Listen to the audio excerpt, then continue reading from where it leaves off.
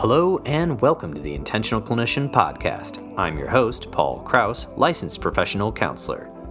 Today's episode is an amazing interview with an extraordinary person named Charles Goodman, an Ayurvedic practitioner. Charles Goodman has devoted his life to the study and practice of Ayurveda, the world's oldest and most complete system of healthcare. From 1987 to 1992, he studied and worked at the Ayurvedic Institute in Albuquerque, New Mexico, the preeminent center for Ayurveda in the United States.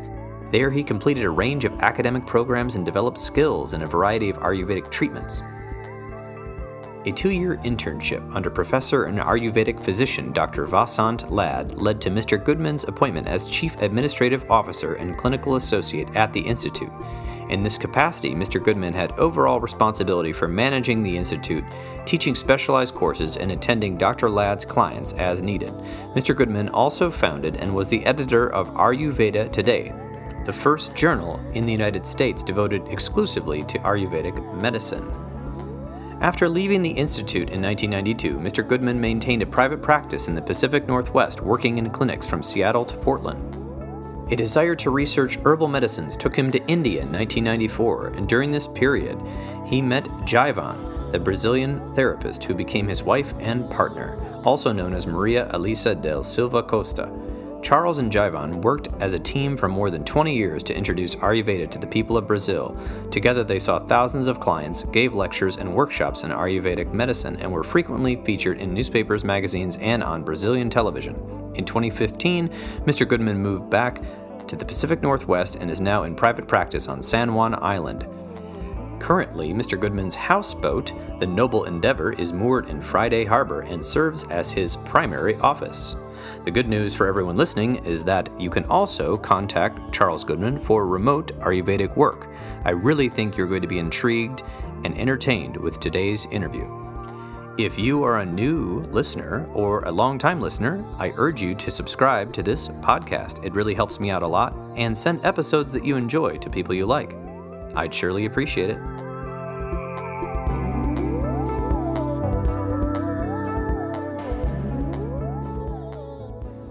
Charles Goodman, welcome to the Intentional Clinician. We're so glad to have you on the show. Thanks for being available. Thanks for inviting me.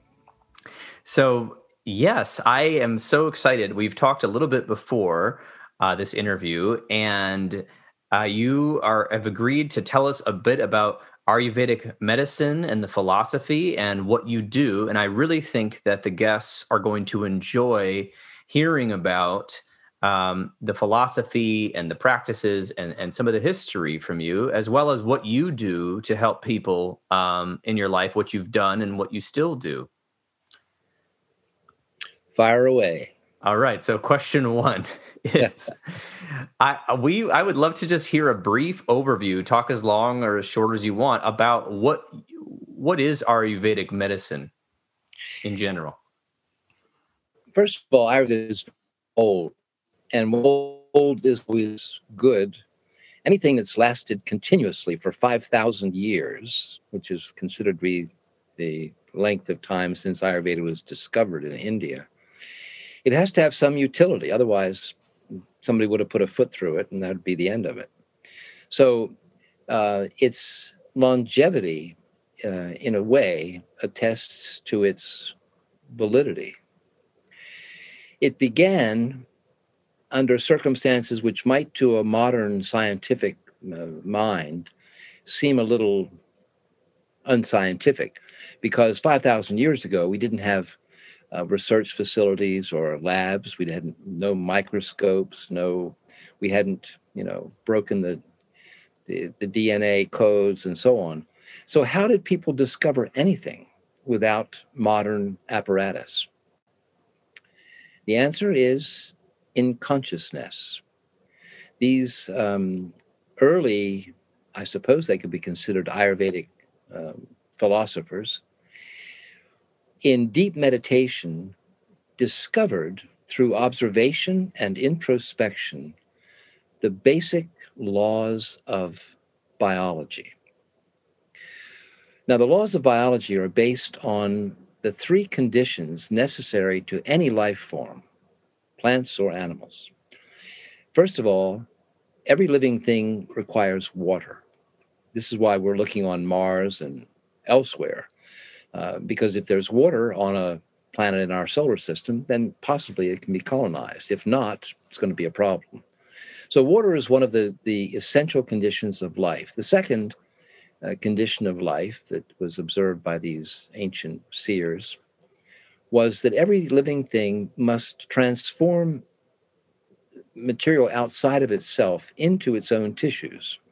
We call this metabolism, and it's almost invariably a hot force, whether using the sun's heat for photosynthesis, or in the case of, well, for example, human beings or most animals, we use a hot form of chemistry. We produce hydrochloric acid and many other digestive enzymes, bile, and so on. In other words, we cook what we choose to be our food in a kind of chemical soup so that we can assimilate it.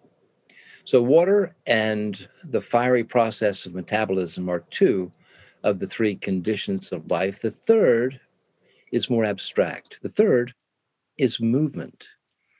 For a thing to be alive, it must have the capacity to move. If it doesn't move, like the famous parrot in the John Cleese business, if it doesn't move, it's not living.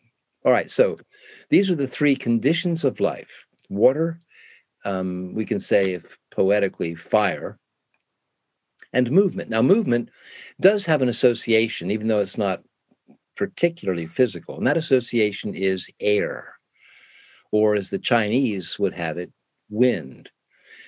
The first signs, for example, in human beings that we're going to make it are our first breaths when we come into the world.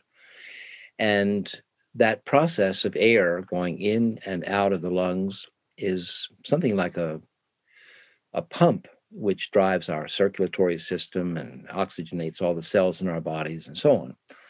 So we could shorthand these three requirements by calling them water, fire, and air. These are three of the five traditional elements in most systems of elemental philosophy. Now, these seers, these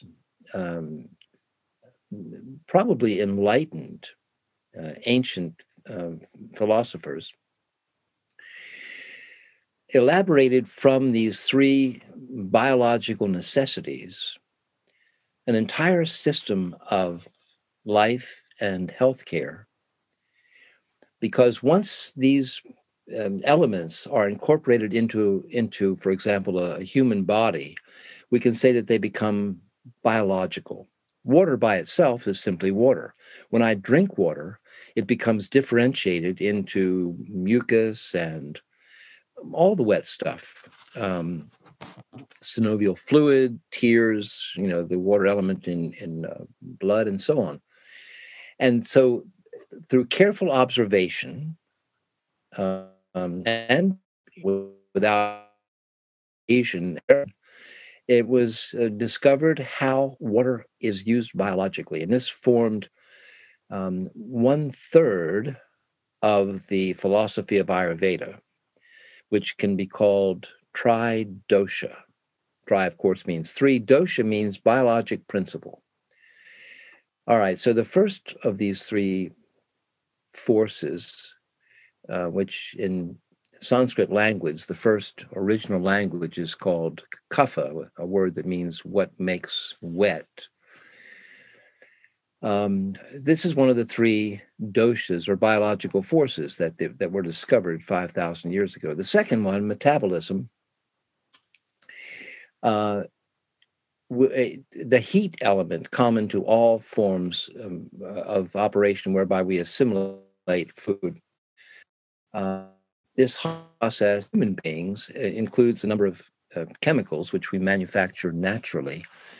And these chemicals, which we would say are hot, they're either acidic or have other heat generating properties, cook the food even if it's already been cooked so that we can assimilate it into our systems.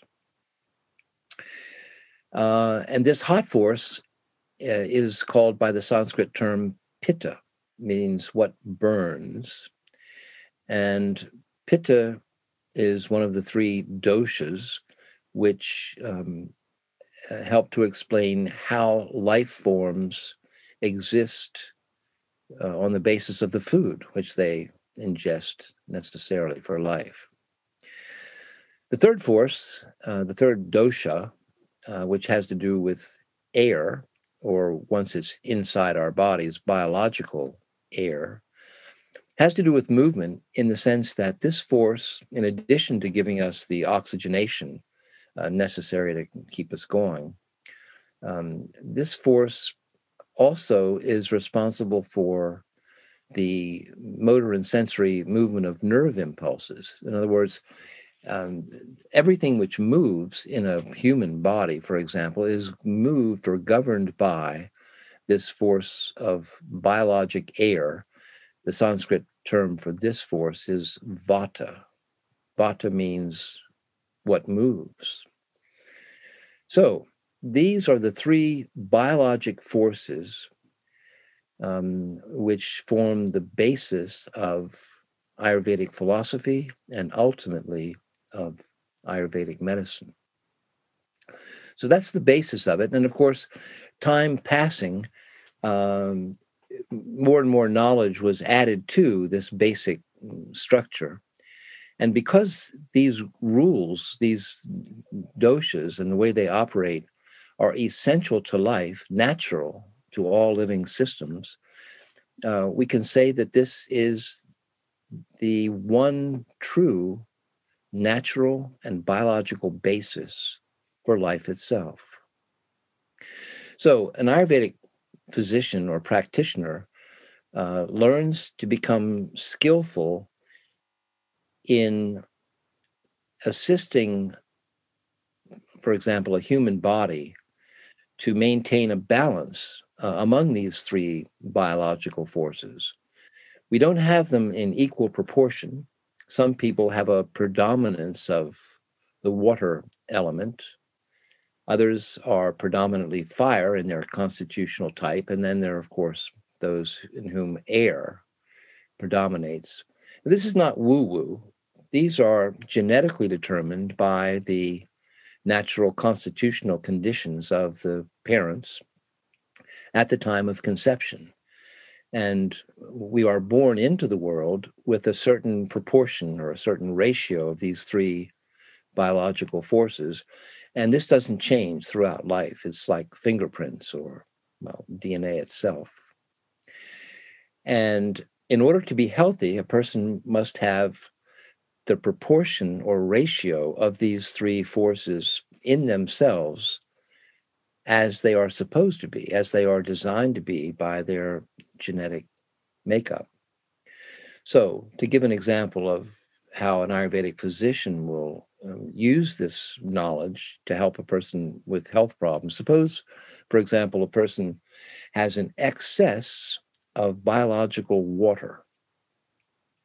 We could say too much kapha. This can come from a number of reasons, normally through ingesting either too much water or eating foods which themselves have an excess of liquid. Too much water in a human body can give rise to excess weight, fat, adipose tissue. And in terms of health, too much water can give rise to congestive problems of health. If a person has too much water, they may well suffer from breathing disorders, asthma, well, in worst cases, COPD. There are all kinds of respiratory problems that are associated with too much fluid, too much mucus in the lungs.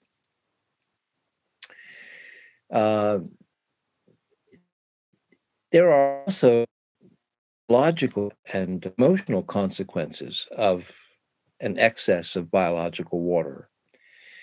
Usually, when a person has too much water, there's a feeling of heaviness. Psychologically, this can feel like being lazy. People with too much water tend to love to sleep And this, of course, makes the problem even worse because movement helps the body to get rid of water, and inertia allows water to accumulate.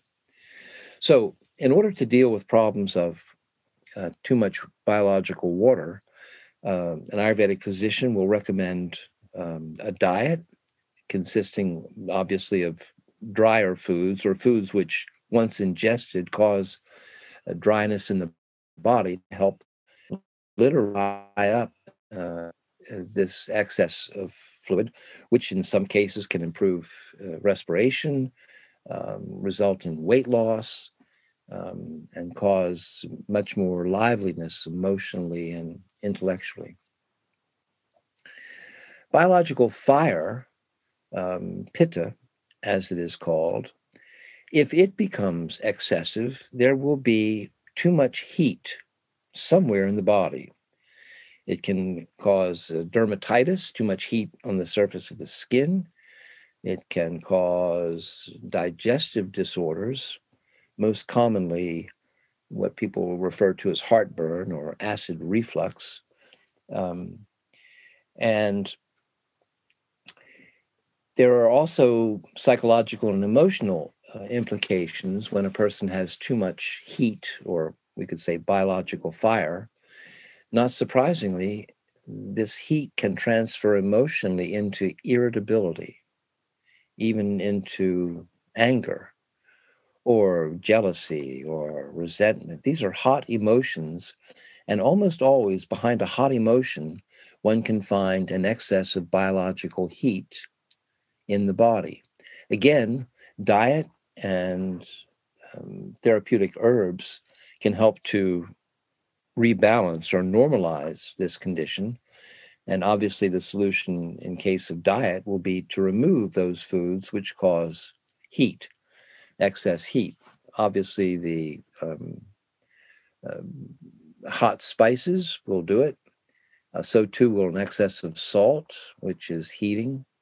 And the acidic foods will also cause excess heat. Coffee, for example, which has a pH of 2, alcohol, which which some of our ancestors and early settlers called fire water.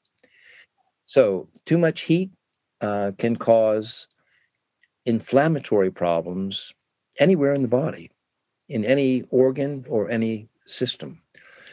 And the solution from an Ayurvedic point of view is to cool the body through cooling foods, cooling behaviors, avoiding the hot noonday sun, saunas, hot tubs, all the rest of it, and replacing these hot aggravating forces with cooling ones.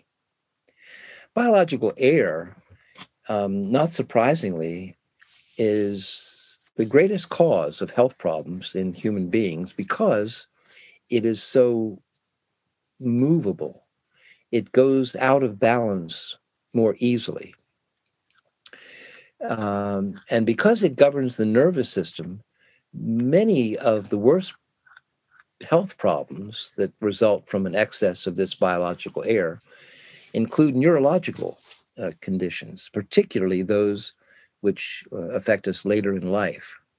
After menopause in women, andropause in men, the hot element of sexual hormones diminishes, stops, and the body literally begins to cool down.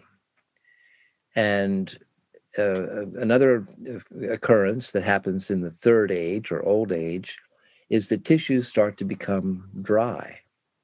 And this combination of cold and dry attributes influence the nervous system and can, in susceptible people, give rise to Parkinson's, Alzheimer's, and other milder forms of dementia, memory problems in general, and all of the rest of that.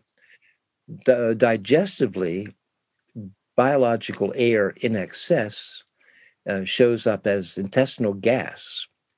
Now, most people don't consider gas as a health problem, but it is. If we sustain too much gas from eating too much food that provokes gas in our intestines.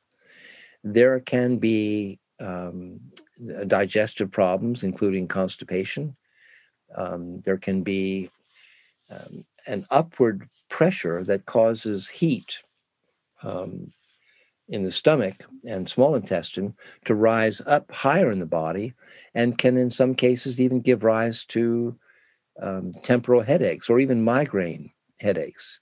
Too much heat higher than it should be, pushed up by this pneumatic air pressure, ex vata, can cause many problems of all sorts. So that's just an overview, I guess, of the foundation of Ayurveda based on the three necessities of life: water, metabolism or biological fire, and movement or biological air, and the study and utility of how these three essentials to life operate in a human system, and how by ensuring that they stay in their proper place or proper ratio, we can maintain health late into life. Well, I think that is just a great overview, Charles. I feel like I learned just so much right there. It almost feels like you could teach a class on this. I think you could if you wanted to. Obviously, Done. you've been at this a while, so I think that's great. I've just for the fun for the listeners, we're going to get into some of your story, but I just for fun, I wanted to pick on myself for a second, and I've been accused of being Vata heavy, and I can't sit still. I like to move around a lot. I do better with grounding. I grounding materials or warm foods help me kind of relax. I have a propensity towards eating foods that make me have gas, and that's also something I've been accused of. And so I've never had in a formal Ayurvedic, practitioner meeting before, but I have been told just for fun, after people have observed me, that that's exactly what I'm probably leaning towards. And I also, not that there's a body type associated, but I'm naturally like skin and bones, and I have to. Now that I'm older, I can actually gain weight pretty easily, but I used to not be able to gain weight at all until about 36. So, just for fun, the listeners, they may identify with this. And one of the things I also found interesting. Well, I found all of it interesting, but one of the things I found interesting was about how this was. This is so multi. I mean, there wasn't multiple disciplines back there, but it's so pervasive, the philosophy and the paradigm, that they're looking into nature, seeing how other biological organisms exist, and we're now applying that to the human. And then we're also seeing metaphors and symbols of that throughout nature as our cue. And then, of course, they figured out, I'm sure there's lots of properties in the things you might take to help balance your constitution. And I like the idea of the constitution because it's very holistic and it's not so specific. It's taking into account the whole organism versus just saying, oh, well, your digestion's off. Well, why is it off? And what is the chronic sort of reason it may be off? I don't know. That was just me kind of reflecting a little bit about what you said. Any comments there before we? Sure. Well, you've really nailed an important point here, because if in fact, and I suspect you're right, if in fact, vata or biological air is higher than it should be in your case, then it's not at all surprising that you would have intestinal gas. And as you correctly understand, that intestinal gas, for the most part, comes from foods which generate gas. I remember as a boy, we were all terribly amused by the doggerel poem about beans, beans, the musical fruit. The more you eat, the more you toot. Remember that? Beans, beans are gas makers. The brassica vegetables, the cruciform vegetables, broccoli and cauliflower and Brussels sprouts and that sort of stuff, cabbage. These are famous gas makers as well. And, once in a while, we all have gas and it's not a problem. But if gas is chronic, it's very, very likely, I would say even probable, that a person will experience some signs of inconvenience, if not poor health. A sign being a mild form of a symptom, which is a more dangerous piece of evidence. And this, by the way, is, I think, the great utility of Ayurveda, because we can detect before the symptoms of disease arise, we can detect the signs of imbalance in the three biological forces and move through diet and herbs in this country to correct that imbalance before the problem becomes great enough to require more serious medical or even surgical intervention. This in the West, in this country in particular, is the great power of Ayurveda as almost as a disease prevention. Now, of course, Ayurveda does have means for addressing aspects of more serious illness, but in this country, if a person becomes ill enough to require medical attention, an Ayurvedic practitioner will send to a medical doctor and a treatment. We don't attempt to practice medicine as such. Ayurveda is not a recognized medical modality yet in this country. So go back to your probable excess of biological air. Because this will likely cause the nervous system to operate faster, you are, as you say, likely to have some degree of difficulty in focusing your attention on one thing at a time. Memory may be a little less than it should be because there's so much information coming at the same time through an overactive nervous system. Emotionally, it's very rare, and I know this will sound somewhat revolutionary, but it's very rare if a person has excess of gas, they will not at the same time feel anxiety. They go hand in glove. And if the condition is strong enough, anxiety will increase to fear, which is on the same spectrum. It's just a more aggravated form of anxiety. And in the most extreme cases, that fear can be pumped up to panic disorder or terror. And we live now, without wishing to make political references to, for example, what happened on January 6th. I didn't say that. We are living at this time and in this country with a higher background scattering of anxiety because of uncertainty where our future is headed politically, in terms of our health, with COVID marching through the land. Many people are feeling more anxious than usual. And so Ayurveda can make some very helpful suggestions to you for your individual condition, and indeed for the population at large, for ways to defend against this anxiety, which is so common today, anxiety and indeed fear itself. Food, which is heavier in its nature, will help to ground us and mitigates against excessive air.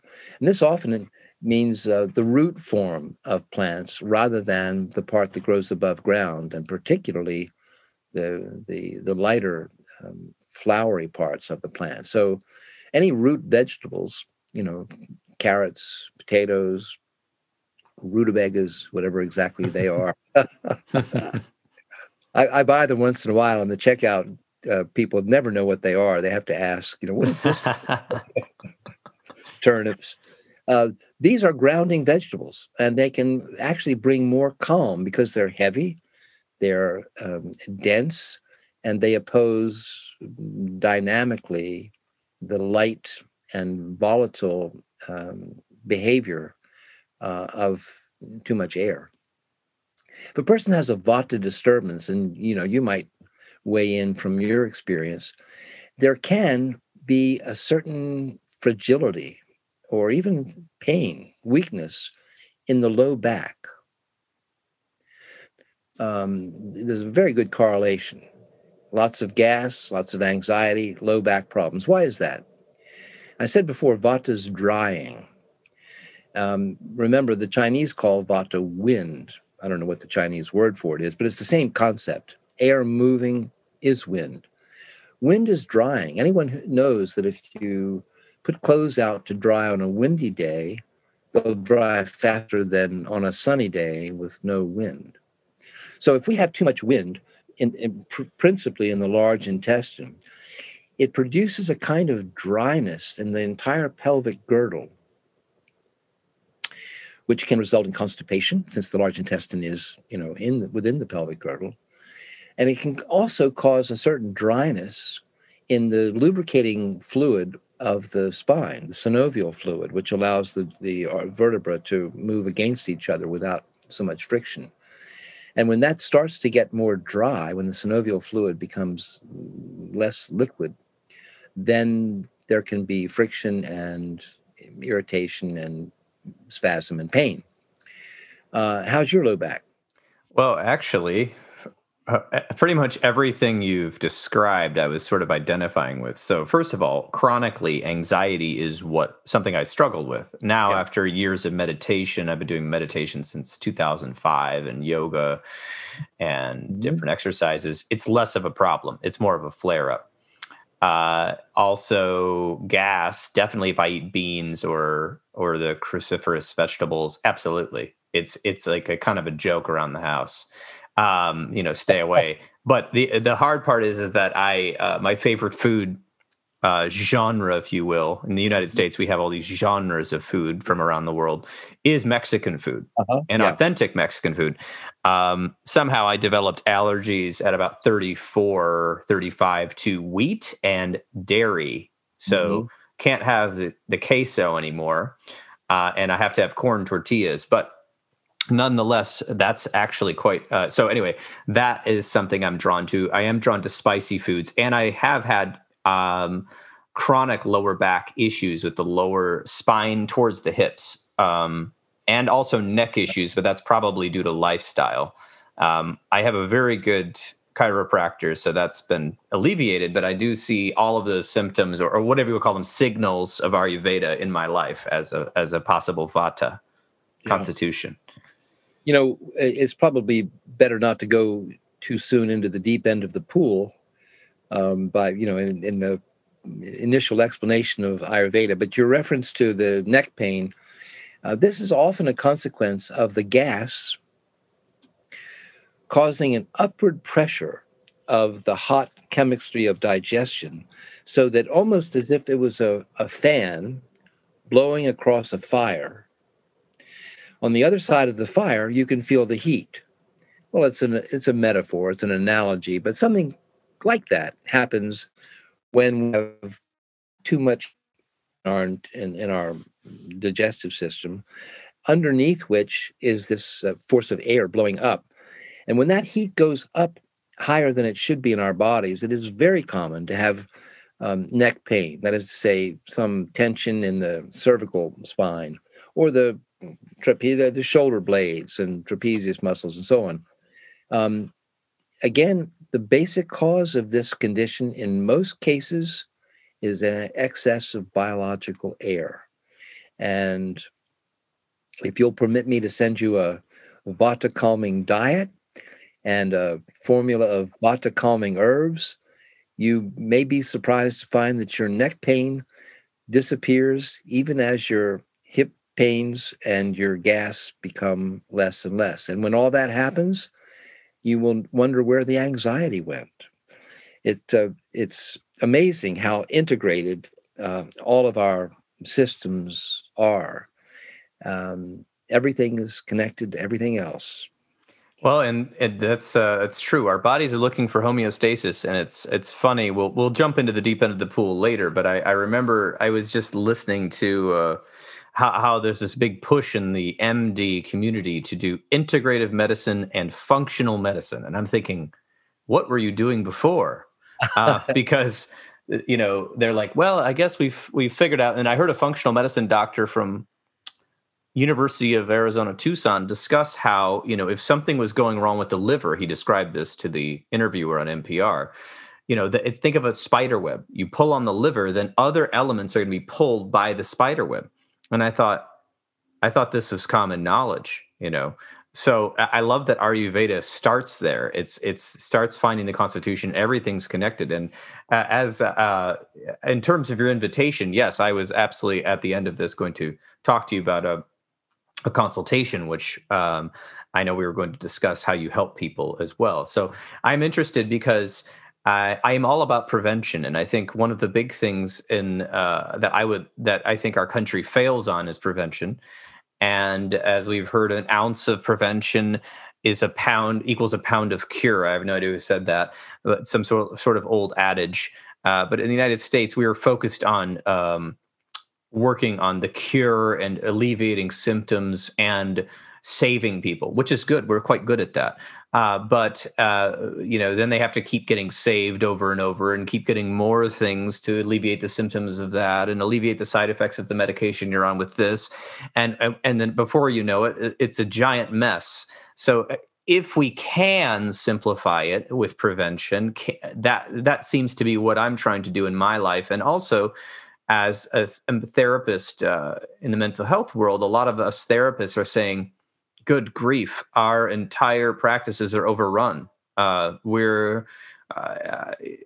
People, well, especially if you've got a lot of training and you're non-judgmental in your nature, you will start getting more and more and more referrals over and over. And especially if you learn about trauma. So what we're saying is, oh my gosh, what is going on in our culture that is definitely not preventative mental health. And so that's another thing where I think Ayurveda, the wisdom of it, even if we don't apply it ourselves as practitioners, we can say, okay, as mental health practitioners, we need to start getting into the schools, and we need to start getting into legislation over how to help the public. And we need to start getting into workplaces and human resources to help people have better workplaces so that people can start living in a manner that has preventative elements to it. I wouldn't call it treatment, but preventative educational elements so that they can not end up in the emergency room and not end up taking multiple medications and getting hospitalized or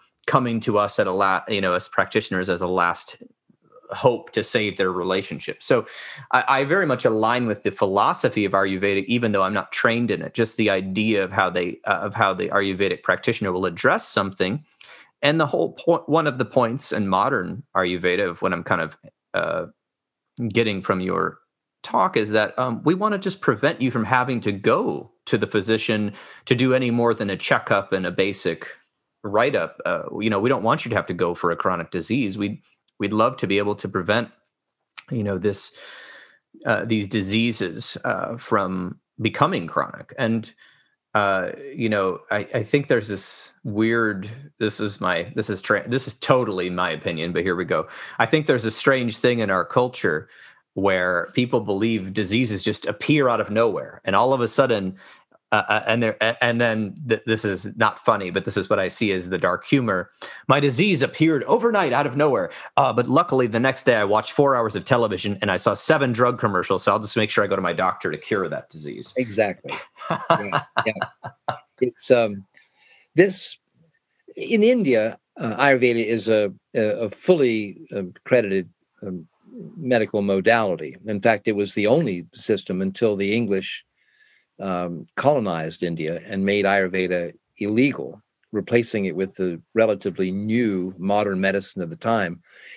And this was a setback there, but now, since liberation, since Gandhi, Ayurveda has reemerged as the dominant modality in India. And Ayurvedic surgeons and Ayurvedic gerontologists and Ayurvedic obstetricians and so on. It's a full modern medical modality with toxicology and modern imaging and all the rest of it. But while it includes what we could almost call heroic medicine necessary for treating serious illness, there is always this component of disease prevention. I think personally, of course, I would be persuaded in this way, but I think Ayurveda is the true system of health care. And I'm always a little surprised to hear modern medicine referring to itself as a system of health care, because pretty clearly it's not. It's a system of disease care. People don't go to a doctor to get healthy. They go to a doctor when they're not healthy. So Ayurveda, actually years ago, I can't remember the date, but I think you can fact check this. The World Health Organization did a review of all of the different modalities of healthcare existing at the time, and decided that Ayurveda was the modality of choice for developing countries. Oh. Countries where there's not enough money to afford heart transplants and other organ transplants, and the high end of medicine that developed countries can afford. And so many nations which have a very poor health picture because of lack of money can profit by implementing in the educational system the principles of Ayurveda so that disease can be prevented to the extent that it can. And I liked your observation that many people think that disease happens overnight, that somehow they slept wrong or they caught a bug. In fact, the etiology of any illness is usually a fairly lengthy process and is marked at various stages by clear distinctions. And if you can arrest problems of developing poor health before they get to a critical stage, the world's economy, if nothing else, could be saved, because as most people are understanding, our increasing costs of healthcare, or if you prefer, disease care, will eventually break our economy. It seems continually to increase and increase and increase. The cost of insurance is higher and higher, and too great a percentage of our national budgets are devoted to disease care, when a much smaller percentage could be devoted to health care, and disease and misery could be prevented. So Ayurveda has a very definite place. Of course, it's the new kid on the block. Most people by now are aware of or have had some experience of Chinese medicine, acupuncture and all the rest of it. Ayurveda probably today is in the same position that Chinese medicine was perhaps 40, 50 years ago. And then very few people had heard of it. No one, or almost no one, had done acupuncture, and now it's common. Almost everyone has had a go at Chinese medicine. Chinese medicine is a profound and ancient system of medicine, but historically, it's the offspring of Ayurveda. Ayurveda began 5,000 years ago, and its principles were taken to China maybe 1,000 or 2,000 years later, where it informed what even today is modern Chinese medicine. In fact, the principles of Ayurveda were really the principles of healthcare worldwide until maybe the 18th, even into the 19th century, when the disease theory and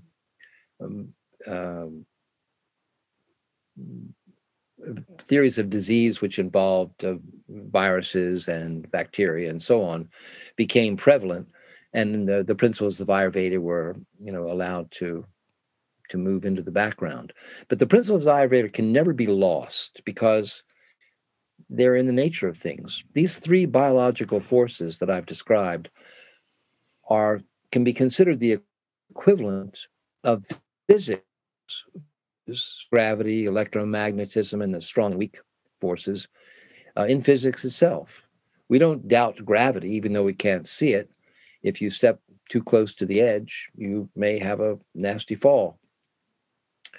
Ayurveda, in its biological way, is pretty much the same. We can detect dangers in health and treat them before the dangers become manifest. Wonderful. Great. Are you game for some more questions about you? Sure. Fire away. Okay. Oh, personal stuff. Well, that's a little trickier, but go ahead. Okay. Well, I was just curious about, can you tell us a little bit about, this is kind of a two-parter, but how did you get into Ayurveda? And then also, how has it influenced your life path? As a student at university, I studied philosophy. I've always been interested in first causes and why and what for and how it works and so on. And even at that time, I was drawn to Eastern thought, but some time passed before I learned the practice of a meditation technique, popular in the 60s and 70s, and still done today, transcendental meditation taught by the Maharishi Mahesh Yogi. It was a what to do thing in the 70s. Merv Griffin show and so on popularized it. I was so impressed with the benefits of this practice that I decided to become a teacher of it myself. And so I spent quite a bit of time in the next few years with Maharishi in Switzerland and elsewhere in the Alps, and to become a teacher of this technique of meditation, which confers many benefits, including some health benefits. But it doesn't take care of all health concerns because it's not designed to do that. It's a mental technique. And while mind and body are connected and improved mental conditions do help health in general, it wasn't enough. And so always in the back of my mind, I wondered what would be the health system equivalent of this meditation that would naturally, non-invasively, and universally give us a better health picture. And one day, having come back from my years of living in England, I was in Victoria, the provincial capital of Canada's westernmost province. And I'm sure most people have had an experience like the one I had. I was in a bookstore, and a book seemed almost to jump off the shelf into my hand. I probably didn't do that literally, but that's later what it seemed like. And the book was called Ayurveda, The Science of Self-Healing. The title appealed to me enormously. Self-healing. This is somehow, it struck a resonant chord that if we could somehow learn how to heal ourselves, we could avoid many of the difficulties and expenses of traditional medicine. I'm a slightly impulsive person. I have to confess to that in my DNA. I read this book, and in less than 1 week later, everything I owned was packed up in my truck, and I was on my way to Albuquerque, New Mexico, where I was to spend the next 5 years studying with the author of that book, Dr. Vasant Lad. I didn't intend 5 years. I intended to go just for the first year course. But on the first night of the class, Dr. Ladd asked all the students who intended to spend the rest of their life doing Ayurvedic medicine. And I was surprised that my hand went up. And more surprised that no one else's did. Dr. Ladd looked at me and just nodded. And I think he sensed better than I did at the time that this was to prove true. I have spent the rest of my life working in Ayurvedic medicine. But before I began my own practice, I was 5 years at the Institute. And after my formal studies, I did a 2-year internship with Dr. Ladd, eventually became the chief executive officer of the Institute. And during that time, I created the first journal of Ayurvedic medicine called Ayurveda Today, which now, some 30 years on, is still in publication. But all things, change. Nothing stays the same. And at a certain point, Dr. Ladd told me to go and practice Ayurveda, that I would be very successful. This is this is the graduation ceremony, the traditional graduation ceremony of Ayurvedic medicine. There are no pieces of paper, no um, final exams to pass through. When your master decides you're ready, he tells you to go and do it. So this is what happened to me. And so I began, after about 5 years at the Institute, to start a private practice here in the Pacific Northwest. Live on and west of Seattle, much closer really to Canada than to the U.S. And I think here is where I'll end my time on this earth. But before now, I practiced for probably 20 years, practicing Ayurveda in Brazil. I was married to a Brazilian woman, and because she had strong family ties in Rio, we lived there together.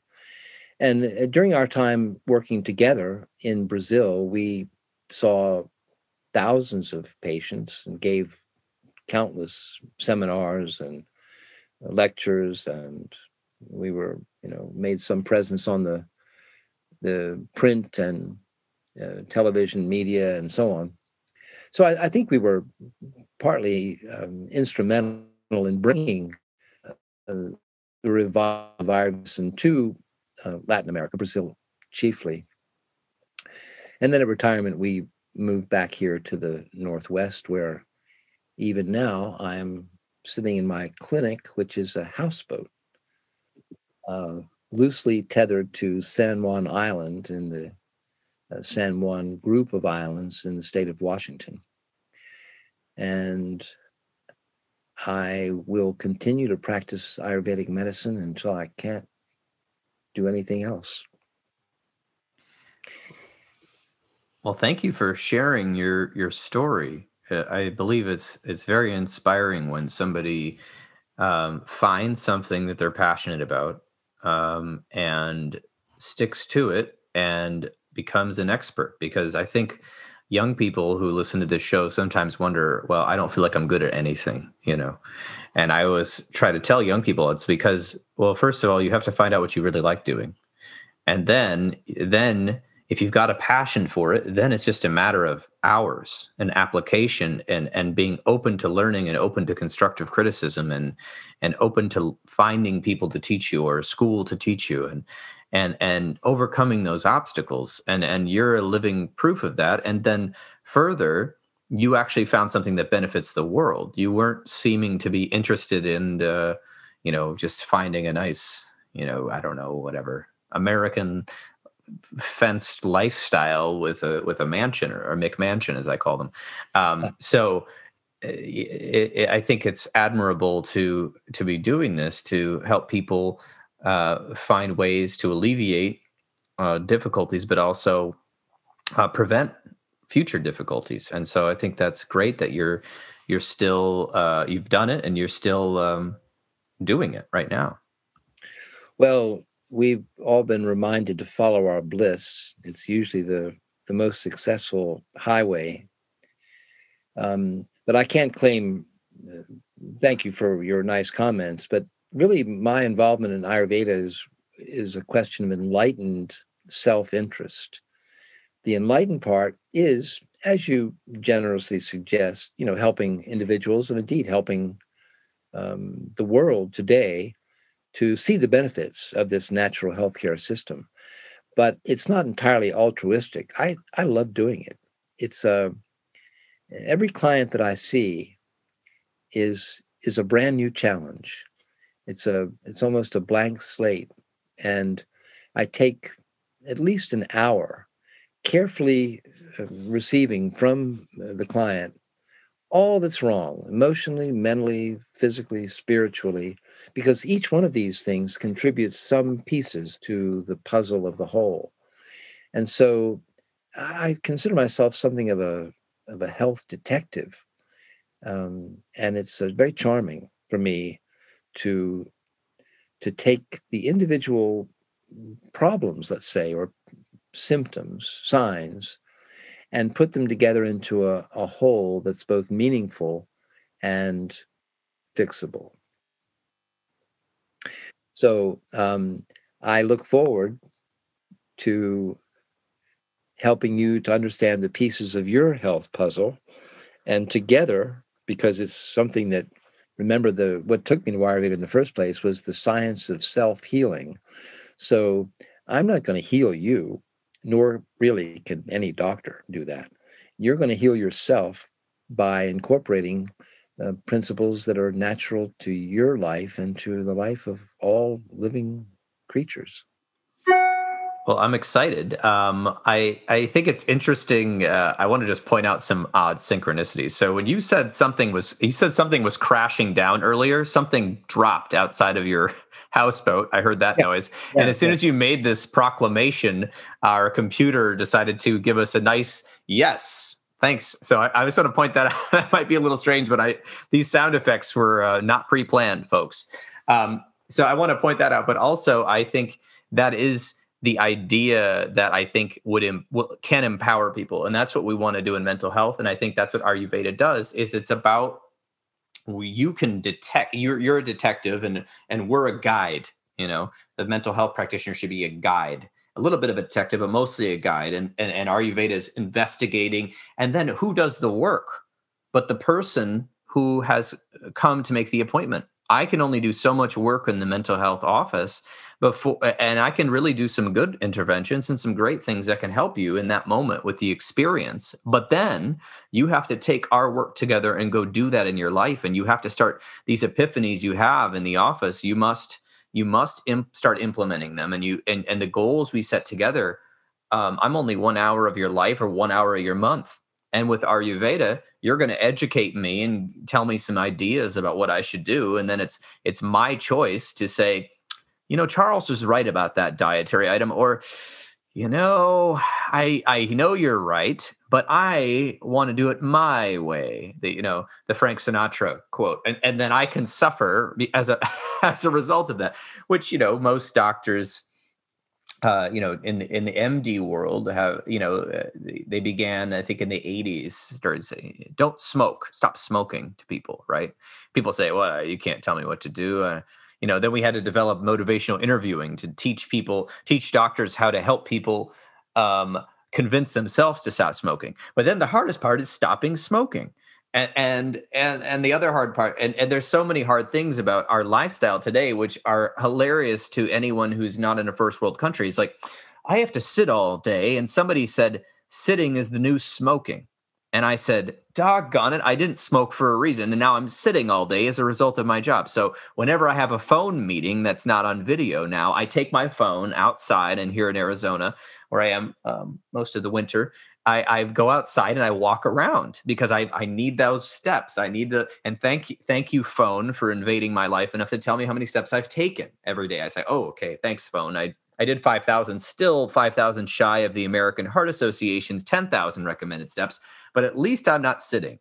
So, I'm excited to know about this, and I'm glad that you've, told us so much knowledge so far about Ayurveda, because I think people feel dependent on the quote medical model or the disease model of healthcare, that they're helpless and they don't, they can't, and they just feel ill and they need to go get the Tums from the store after eating 3 donuts and having a hot coffee, and but empowering people to say no, with a little education and just a little bit of knowledge, you can transform your whole body. And I mean, there's whole people that have podcasts on this, like Rich Roll. I don't know if you heard of him.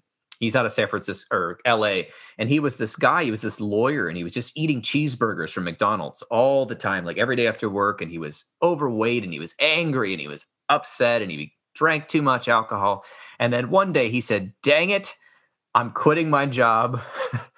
I'm going to become a vegan, which is hilarious.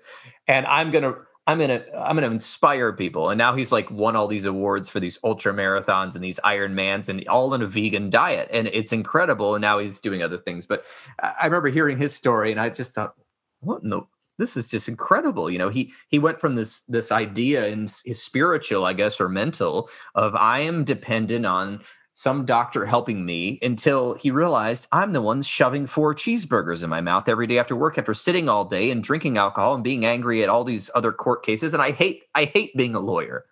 He had to come to that conclusion. So, the hard part is getting, that's why I do podcasting. It's a free service because I feel like knowledge inspired me to move out of my situation when I was younger. And knowledge is inspiring you to, help people through Ayurveda. So I think the worldview of Ayurveda is something that is, like you said, it's in the background right now, and hopefully going to start. I would love to see Ayurvedic trending, so to speak, in the modern terms, in a good way, where people actually read the books or watch the videos to learn about it, so they can apply it. Because it's a do no harm model. It's not like you're telling people of take out the scalpel and now see the cyst here. No, it's we're just talking about a balance of things. And I love that philosophy. Are you okay to answer another question or so? Sure. I know that your time is valuable, and I know you've given a lot of energy to this so far.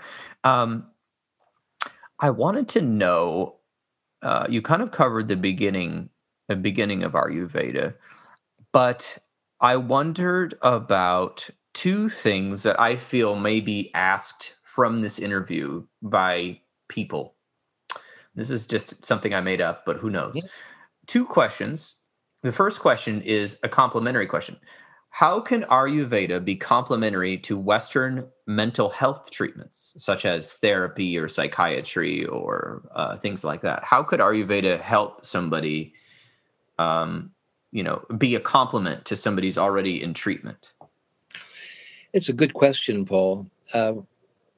When I was in Brazil, first of all, my wife, who was Brazilian, she passed away a few years ago.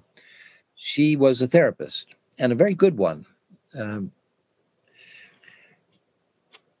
But we worked together in Ayurveda, and somehow or other, it seemed a good idea to try and see whether my assessment of one of her clients and the nature of their imbalance could be information useful to her as a therapist.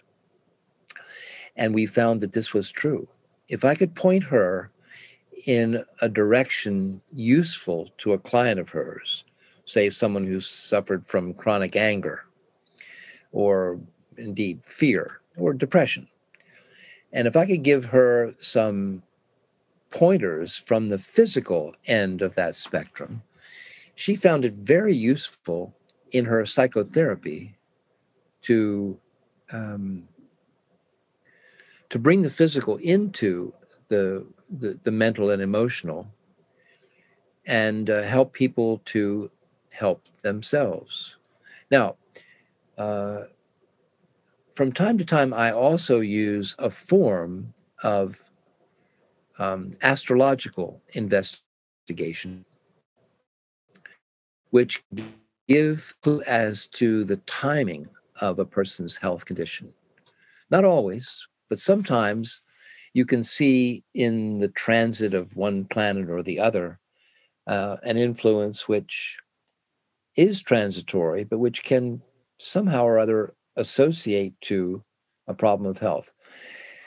After our initial experiments with how to combine Ayurveda with mental health therapy, I began to work with other therapists and psychiatrists in the Rio area. At one point, I think there were 4 or 5, half a dozen maybe, therapists who would call me up and give me a lowdown on a client or other, and I'd make some suggestions. And it was a very symbiotic relationship. The therapist obviously was much more effective dealing with the mental and emotional health problems than I am. I have no specific training in that field. and I contributed the physical element. And it was a very cooperative venture, which I have continued to some limited degree here, returning to the United States. There's a therapist here on the island that I've been working with, and some of her clients, when she brings the awareness of a physical element in their mental health picture, many of her patients seem to feel that doing that has been worth years of therapy. It's very difficult for me, from the physical side, to imagine a person completely well and balanced mentally and emotionally if their physical nature is out of whack. Mind and body are connected.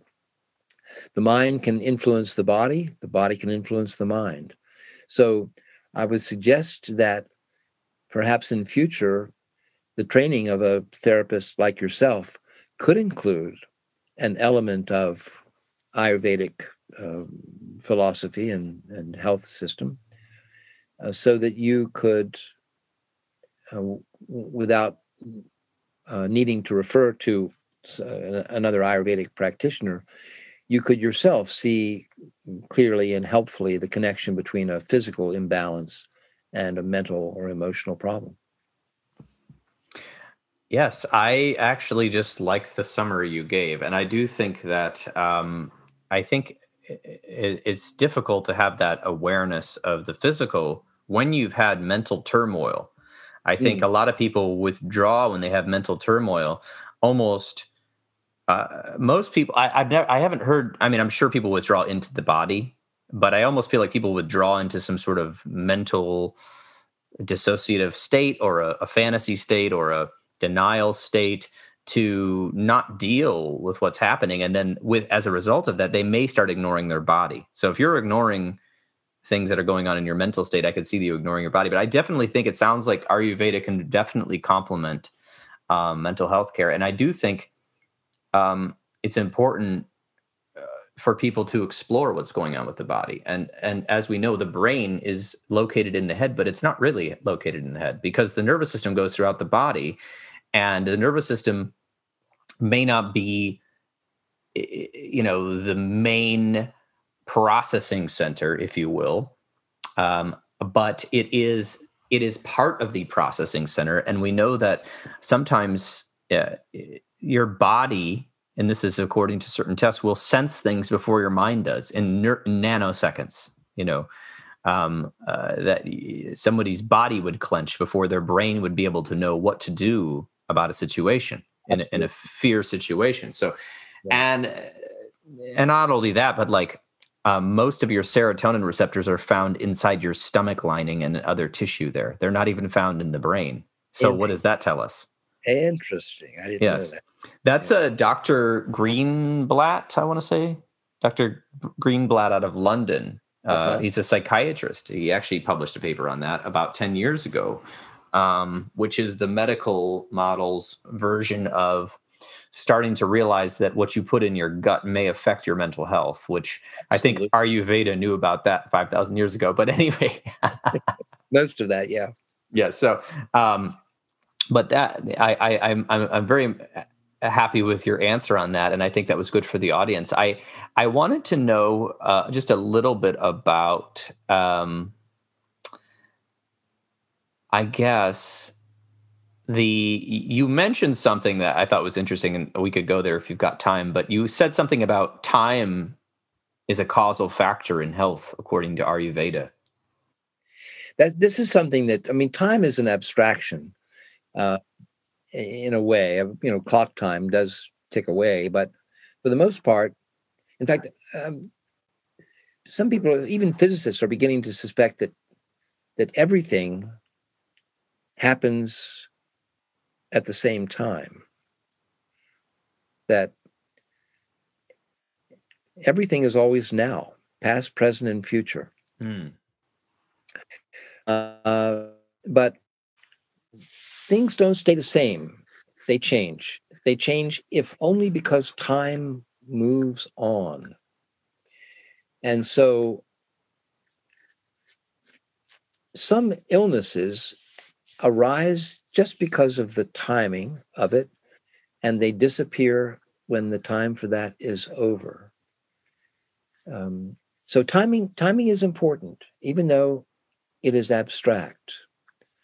I'm going to say something. I think we need to go into a little bit deeper waters here, just to challenge some of our listeners. One of the diagnostic tools of a well-trained Ayurvedic practitioner is assessing the pressure and quality of the pulse at the radial artery at the wrist. And it is possible there, with experience, to have a sense of the relative strength or weakness of the major organs in the body. The heart, lungs, large and small intestine, the kidneys, the bladder, and so on. This is pointing towards your observation about the mind and body connection and how Ayurveda can help with psychotherapy. There is a pulse at the radial artery of the pericardium. This is that membrane that surrounds and protects the heart.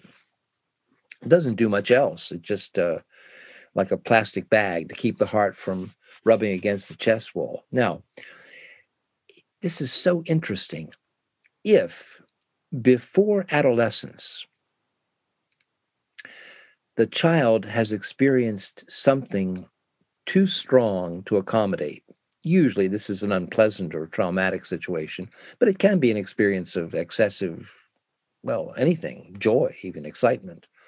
But if there's too much emotion that cannot be reconciled pretty much at the time, it makes a palpable impression on the pericardium. And this can be felt at the radial artery as a relative low energy of that pulse. Now, if another organ pulse also shows up to be low in energy, let's say, for example, the gallbladder. So in taking the radial artery, both wrists, you come across a low pericardium energy and a low gallbladder energy. It's a virtual certainty that before adolescence, that person will have experienced and suppressed one of three emotions: jealousy, resentment, or hatred. To explain completely and clearly why this is true is beyond me. It's just an empirical fact. And I've borne it out clinically in hundreds, probably thousands of cases. So if I see a client who has low pericardium energy and low gallbladder energy, and they're in therapy with, for example, a person like you, I can advise you, this of course with permission from the client, they have to agree to all this. I can advise you to look at possible childhood suppressed resentment, jealousy, or hatred. And you can often, with this information, put the patient into awareness of what it was in their childhood that keeps triggering them even as an adult. Take, for example, someone comes to you with a strong case of jealousy. Their boyfriend has eyes for another woman, some such thing. It's unlikely, if it's a serious case of jealousy, it's unlikely that condition arose in that circumstance. It's much more probable that, in this case, would be a female, experienced something before adolescence. Maybe the father gave preferential treatment to her brother, the son, or maybe she had a sister who was more brilliant and got all the attention.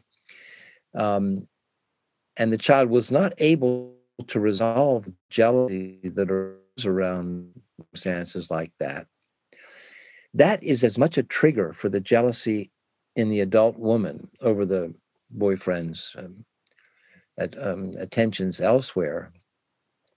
And unless that root of the problem of jealousy is addressed and released, it will probably continue to operate throughout the life. So this is how, if, for example, you and I were to work together and I took the pulses of your patient and indicated, and another scenario would be, suppose the kidney energy was low, pericardium and kidneys. I would encourage you to look at childhood fears that were unresolved, kidneys being the organs of fear. The lungs are considered to be the organs of grief. And not in all cases, of course, but in extreme cases of grief in an adult, it can often be the case that there was some childhood wound, some childhood trauma producing grief that didn't get resolved, that became suppressed, and was therefore throughout the rest of life something like an emotional bruise.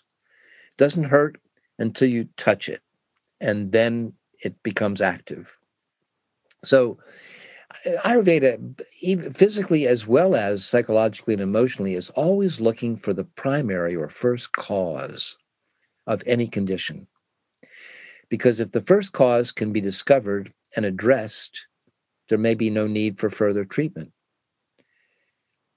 So, interestingly enough, this aligns with the research on EMDR therapy, which was started in the 1990s, eye movement desensitization reprocessing therapy, and trauma-informed counseling that has emerged in the last 15 years, where the theory goes, and the research has substantiated this. In fact, the World Health Organization has now recognized EMDR as their number one therapeutic treatment for trauma.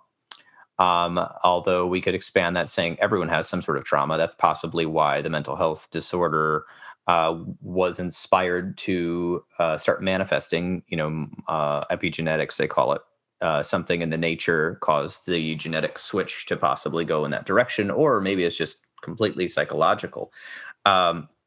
Is that they're finding that if you can address these root traumas or large traumas and work with the person through the techniques to fully acknowledge it, reprocess it, be able to look at it from a different viewpoint, because you're getting into a deeper part of the brain than just talk therapy.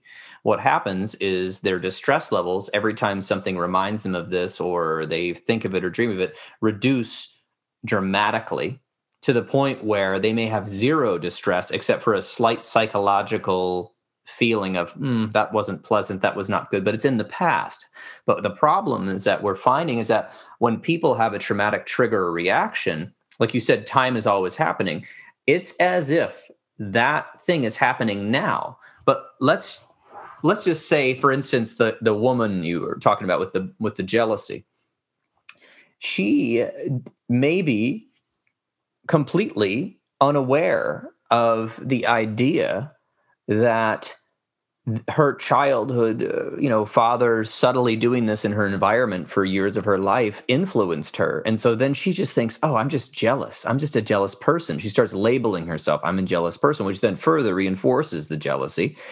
And also then is interfering with all her relationships going forward. And so if we can go back there and find that, sometimes it's an actual incident, sometimes it's just an amalgamation of smaller incidents and patterns and attachment patterns that occur.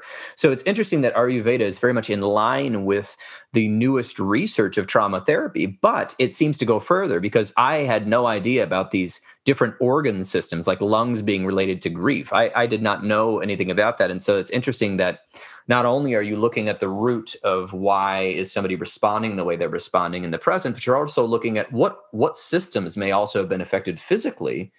And where's that? And let's just say we can't say causation. We could at least say correlation. And so there's a correlation there. And I must say that is fascinating to me. And I think I just wish it was being studied more. I mean, EMDR, when it first came out, people thought it was witchcraft, new age tricks, wacky, whatever. And now it's recognized as the most effective treatment for trauma. In fact, some soldiers came home from one of the wars that we had recently, and they had PTSD, according to their psychiatrist at the VA. And they went through this whole trial, 12 sessions of this therapy, 12 sessions, and they came out without meeting the criteria for PTSD, for post-traumatic stress disorder. However, yes, it is good. However, they might still have had depression or some anxiety, which probably started with the PTSD, but they were symptom-free of the PTSD itself in terms of certain things causing them to react, like the old cliche of the door slamming. They thought a gun went off and they went up to the table. But I have friends who are veterans who have not received EMDR. And right now, if I go to a restaurant with them, of course, COVID, we can't, but before COVID, they would always want to sit facing the door. Always. And I remember, at first I thought it was some sort of just habit from the military. And I said, well, I want to sit facing the door. And they said, absolutely not. And they got dead serious with me. I said, well, what? And they said, well, if there's a threat, I can see him coming and you can't. And you're not trained like me.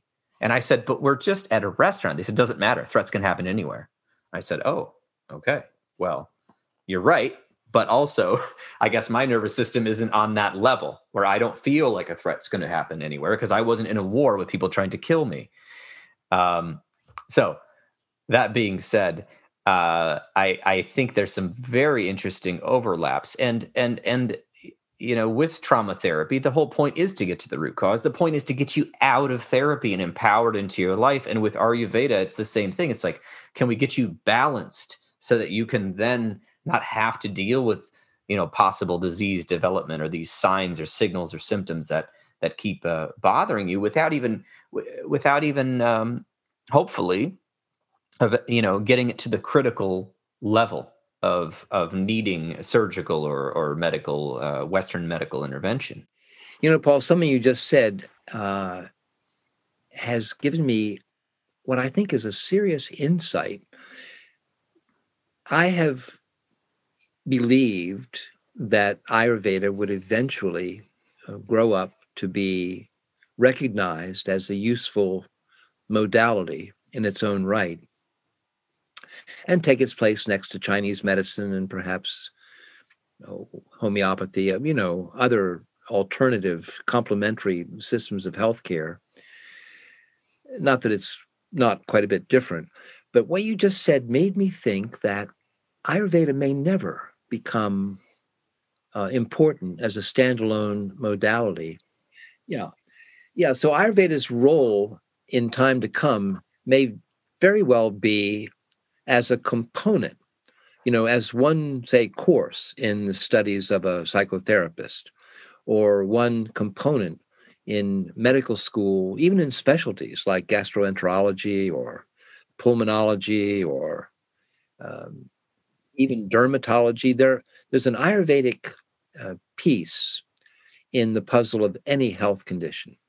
And if Ayurveda were incorporated into all the different specialisms and modalities, it could serve its most useful function, because Ayurveda requires so much responsibility of individuals. Remember, it's the science of self-healing, and it may not happen anytime soon that people go to an Ayurvedic practitioner for any particular condition. They're still, and likely always, more likely to go to the specialisms that concern them.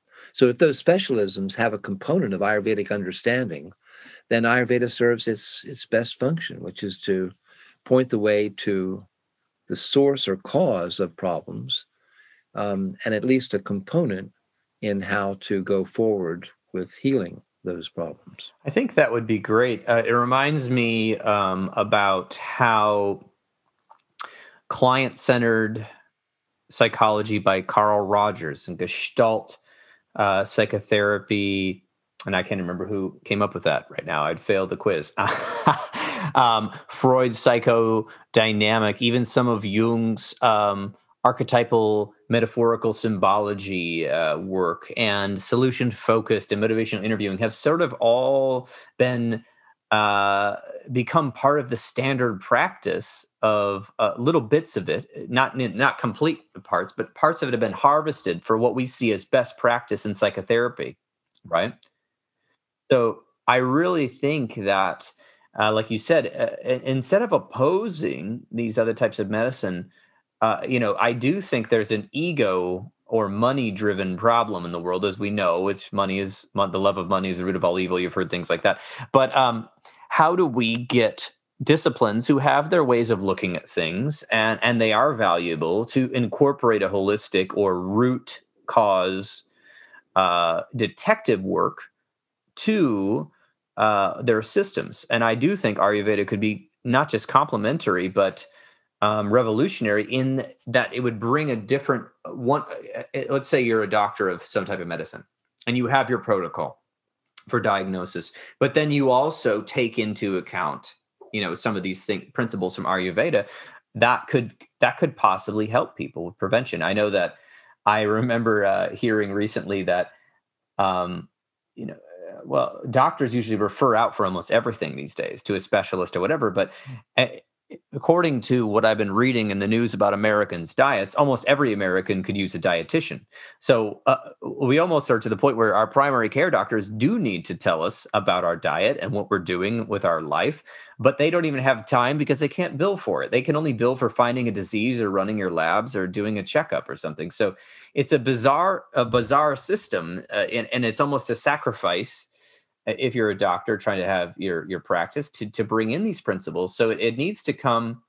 I think it like anything of value, it's not going away, but it's almost like the grassroots have to spring up and slowly move to the top. I wish that it would be a top down thing, but just like EMDR and trauma informed counseling, the science was saying all of this stuff. The anecdotal evidence was saying it, but it wasn't until a work of people, a groundswell of practitioners started using it, and then more and more studies slowly worked its way up to the World Health Organization, the CDC, the National Alliance for the Mentally Ill, all over the world, that people started saying, "Oh my gosh, this is fantastic, and this is what we want to do in addition to our talk therapy." And it doesn't get rid of talk therapy. It just, we know talk therapy, according to MRI scans, usually affects one part of the brain. And when you have a traumatized nervous system, that part of the brain is harder to access, more difficult to access. And that's according to science. So we know EMDR is hitting on deeper parts of the brain during the process. So why not come together? And so I would say Ayurveda, why not bring some of these things into the medical practice? I think it's going to take a lot of grassroots effort to move it up to become complementary. But if, like you said, Chinese medicine and I know the VA in California has been using acupuncture as an alternative to opiates, and why not? To see if it helps with some people's pain, maybe not 100%, but it does. So why not use it? And if other forms of medicine are starting to become integrated, why not use Ayurveda as part of the integration? So I think that is a great idea to, I don't know, put out there in the world. You mentioned the importance of diet and the fact that, at least for now, most Western physicians don't give very much importance to diet. They dive right in on the symptoms and start to treat problems. But I think we need to reset our springs a little bit. There's been an outward growth in all fields with more expansion in an outward way, and we're losing the inner connection. We're losing the more fundamental aspects of life itself. I was thinking as you spoke about a man who came to me in Brazil, very worried about his 2-year-old daughter. He brought her with him. She had very bad behavior. She was angry and irritable and cross and acting out and even though she was very young, they had her in various therapies to try and figure out what was wrong with her. And he'd heard that Ayurveda was different, and what did I think about all that?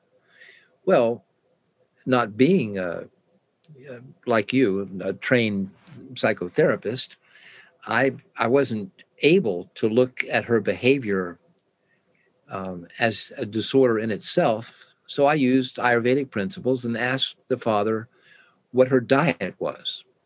He said normal diet for a child, and he mentioned some, baby food and, pureed vegetables and whatever else that the child was eating. And I thought, well, I guess that's not a problem. And then he said, well, there's just this other not very important thing, and that is I have a fondness for, when I come home from work, I like to take crackers, put a piece of cheese on the cracker, and then a lot of black pepper. And this just a thing I like to do. And my daughter, observing that this was my habit and behavior, and I guess kind of wanting to be like her dad or with her dad, asked for some of that. And I gave her, so every day when I come home from work, she and I eat crackers with pepper and cheese. Well, that was a bingo. The child was eating too much pepper, and her pitta, or that is to say the biological heat, was so high that she was always enraged, always angry. I said, simple, just stop giving her pepper cheese crackers. Within, 3 days, the child was normal and happy and no problem at all. So he had her to all kinds of GI specialists and psychotherapists and doctors of every stripe. And everyone was looking for the problem on the most outward manifestation and not wondering what could be the cause, what could be the root cause of this. And this, I think, is what Ayurveda can contribute to many health systems, is to encourage to look for the cause of the problem and not just right away jump to the solution. Remove the cause, you remove the effect. And I think that Ayurveda training as part of every health discipline, physical as well as mental, could advance health on many levels because of its profound simplicity, because it's so fundamental. As you said, there's some new research suggests that the gut is the center of a lot of our emotional life, the whole business of metabolism and so on. It's absolutely true. So let's pay more attention to what we eat. Remember you would remember in the 60s, you're not that old, but along with peace and love is, you are what you eat kind of thing. Everybody was vegetarian and all that sort of thing. But it's more than that. It's not a question of being vegan or, carnivore or any of the rest of it. It's whether the foods that you eat are suitable for your constitutional type. Pitta types, I'm one, for example, we can eat car doors and no bother. We're blessed with a hot metabolism. But if we eat too much, I don't know, burritos, or as a Mexican food lover, you'll know all of those heat generating foods. And of course, Indian food is also pretty darn hot. If anger and hot emotions are a problem, look to the diet. If fear is the problem, look to the diet. And if depression is the problem, look to the diet first. Now, there are other things that Ayurveda contributes, but diet, nutrition are so essential to our psychophysical health that a component of Ayurveda really should be a part, I think, of every health discipline. And then Ayurveda can be absorbed into all these other systems and will simply be a component what we already are doing and won't have to fight for market share. If Ayurveda could be absorbed, and then it's a knowledge sharing situation. And that is for the better of everyone. I wanted to know a little bit about two things. Number one, uh, maybe let's talk about you first. You're still doing Ayurveda, I guess with clients, practitioner, consulting, whatever you want to call it. Could you tell us a little bit about that and how people can get a hold of you? I will have a link to your website in the show notes, but can you tell us a little bit about that? And then I want to ask a little bit about the current state of the world, but I want to start with you first. The current state of the world has a pretty big impact on me right now, as it probably does to you too, with COVID and all the consequences of that. When a person comes to me, and I'm usually the case of last resort, people don't have a problem and look in the phone book for the nearest Ayurvedic practitioner to go to. They usually go everywhere else first. And finally, if they're lucky, somebody says, well, there's this guy or whatever, this woman that does Ayurveda, give them a try. So when they come, I do an interview, much as would happen in a conventional medical interview, if there was enough time to do that. It usually takes about an hour. And I want to know not just what the person complains of, but what their family problems of health were, what they do, for a living, what their sleep, and, in other words, a complete workup as much as possible, without, of course, more sophisticated diagnostics like imaging and all that. And in an hour of asking the appropriate questions, it's possible to form a pretty clear understanding of what in that person is out of balance. And once that's determined, if the person is perceived to have a vata imbalance or a pitta imbalance or a kapha imbalance, then it's a matter of suggesting a diet which not only doesn't aggravate the condition, but which opposes it. For example, if I'm, as a pitta person, if I've been drinking too much coffee and maybe, too many martinis or too many chili rellenos or anything that I'm ingesting, or for that matter, hanging out too long in a sauna or working in the summer out of doors in the midday sun. And if I'm showing signs, physical or psychological, of too much pitta, too much heat, too much anger, and so on, then I want to go to the opposite. I want to eat watermelon, which is like a medicine for too much heat. It's very cooling.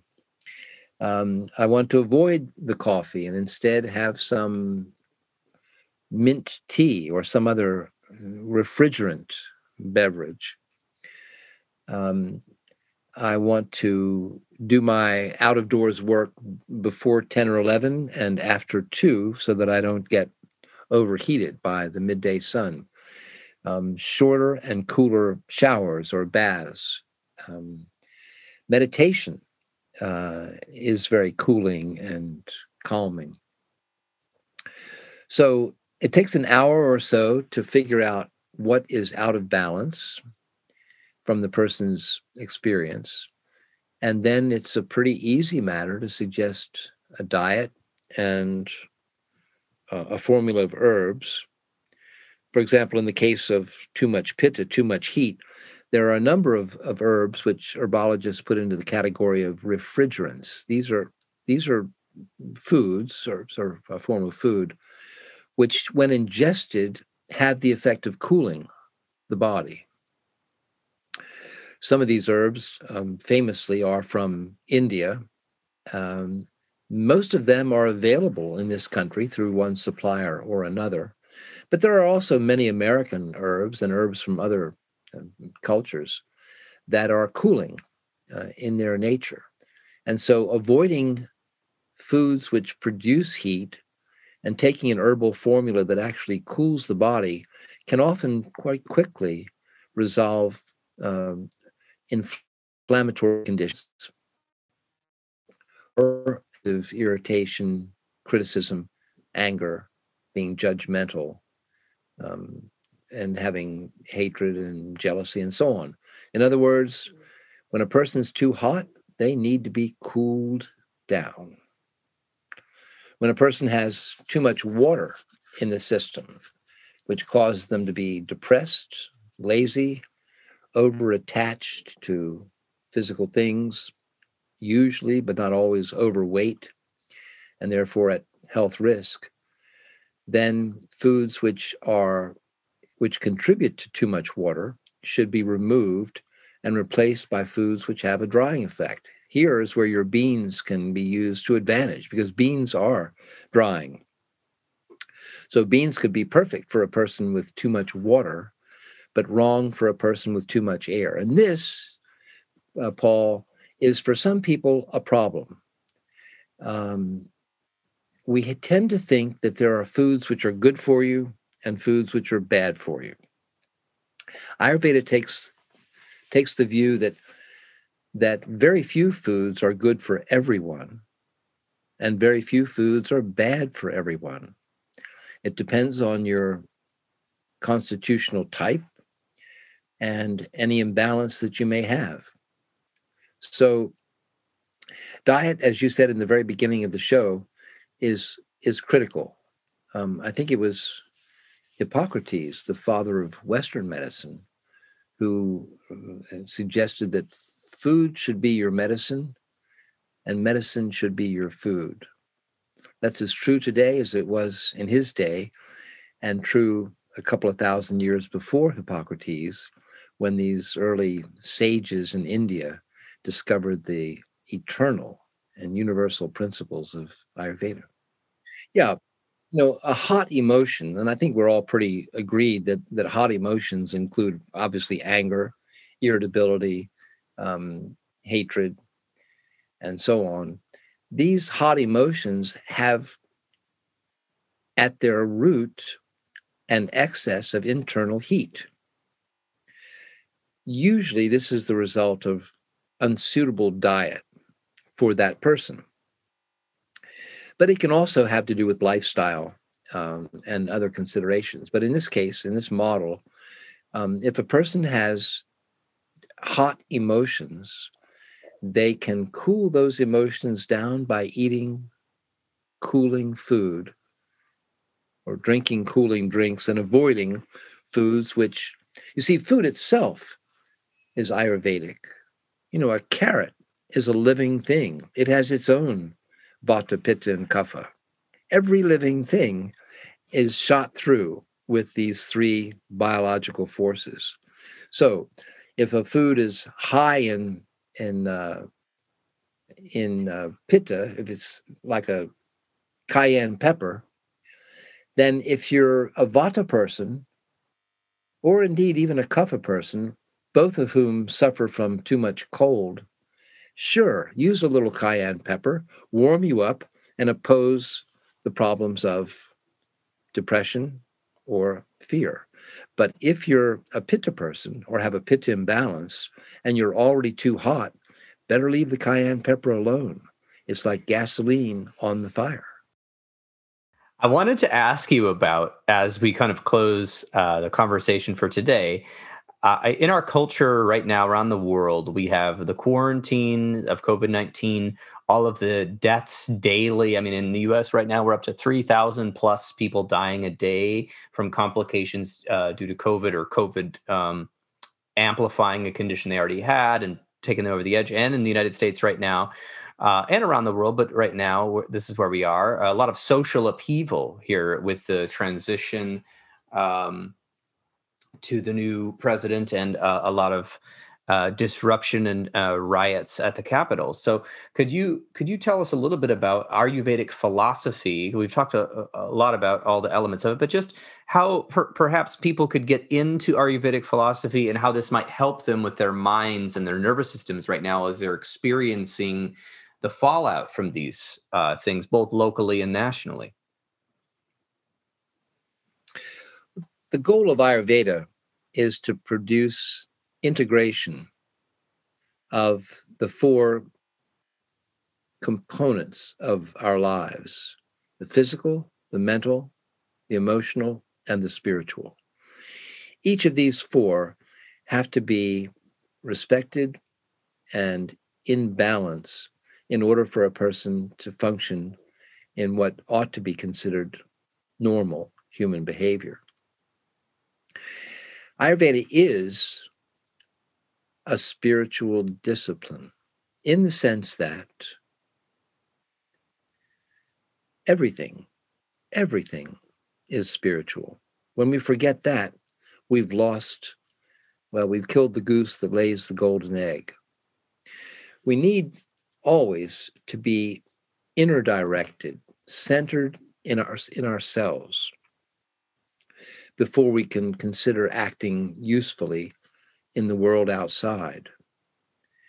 We've seen too much lately of national or public figures who themselves clearly lack internal balance, whose lack of balance affects all the rest of us on the national level.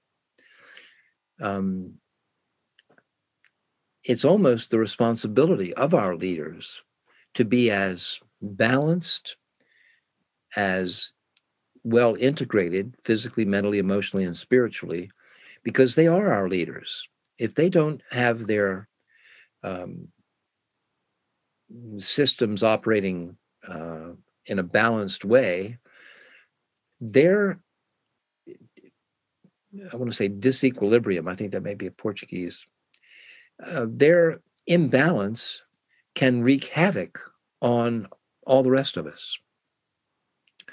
The rioters at the Capitol, there were some few thousand. Every one of us has received some impact from watching that rage in our nation's capital. We must understand they are our brothers, and we must understand that unacceptable, most people would say unacceptable behavior, is the result of imbalances in those people. If they were better integrated, happier, calmer, more centered in themselves, we doubt that they'd be acting out as they have done and putting our nation at risk and making us, we are mocked now in the rest of the world. So from the top down, or perhaps from the bottom up, we really need individually to take responsibility for our health. My ill health affects those people in my environment, and I don't think I have the right that my imbalance should affect the lives of other people. So,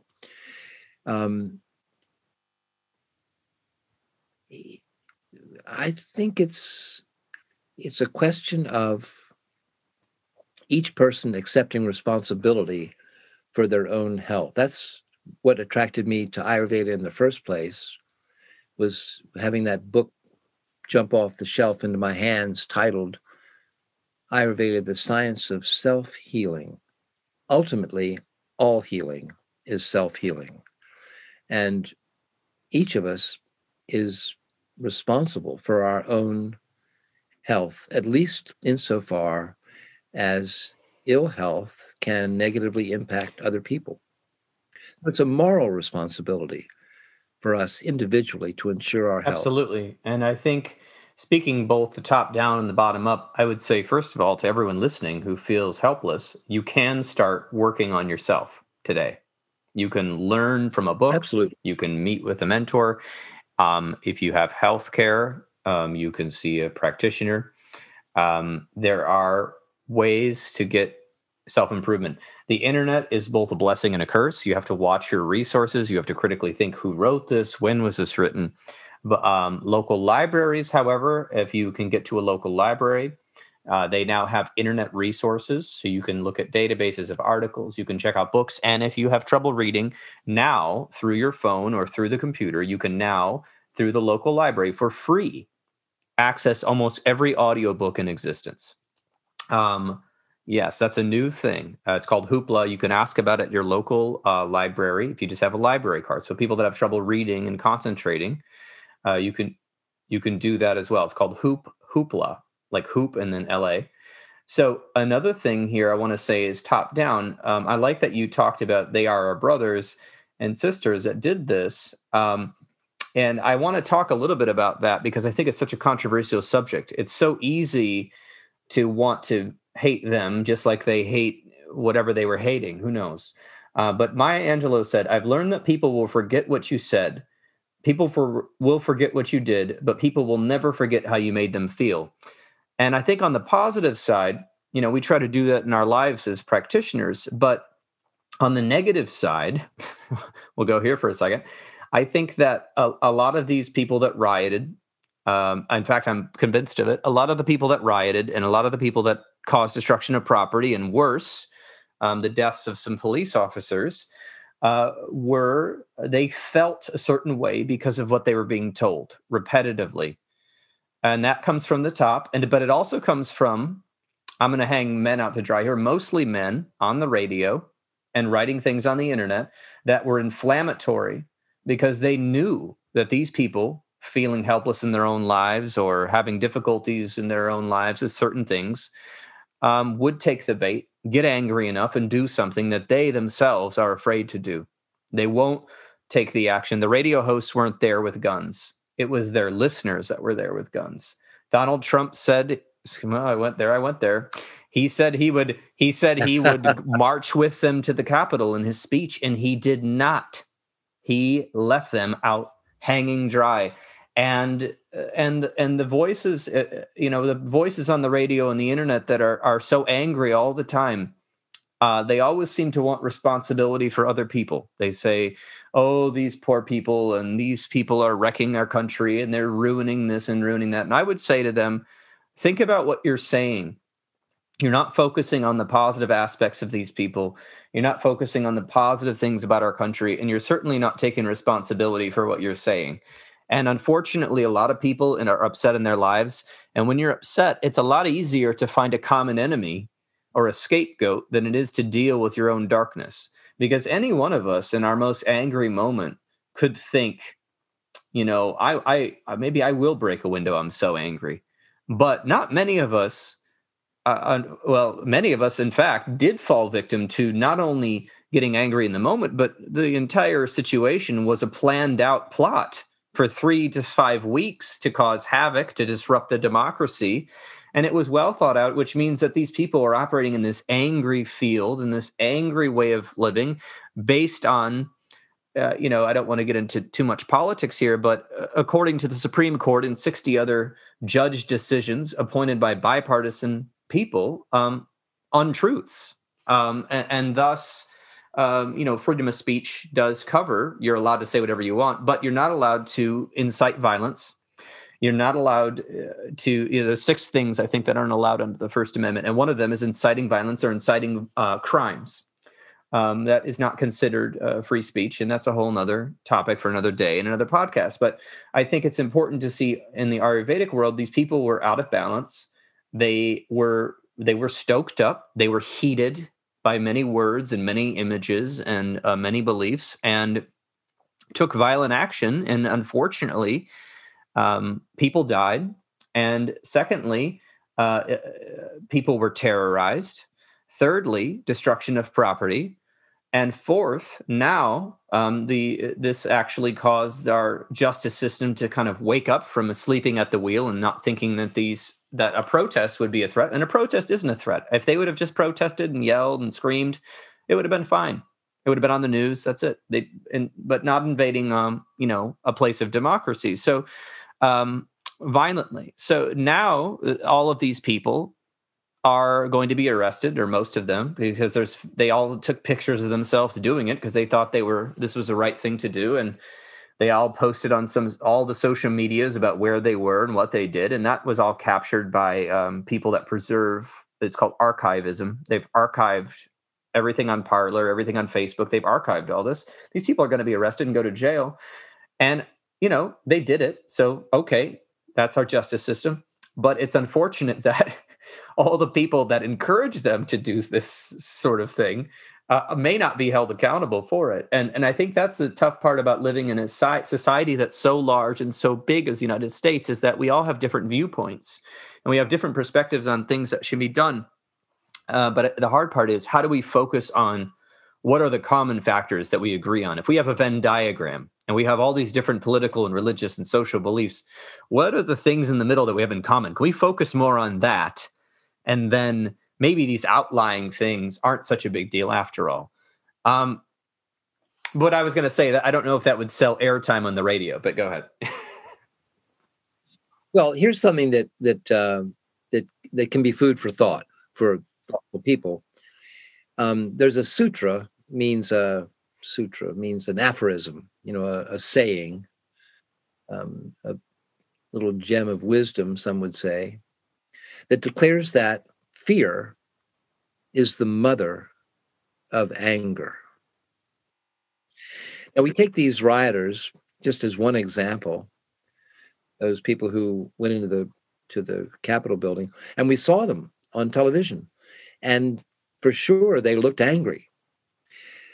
But what if fear is what gave birth to that anger? When you think about it, you're driving your car on the highway, and somebody comes quickly up alongside and cuts too closely in front of you. And your first reaction seems to be, come back here and I'll show you what I think of that maneuver. But think about it. In the instant before you had that angry reaction, you were frightened. You were put at risk.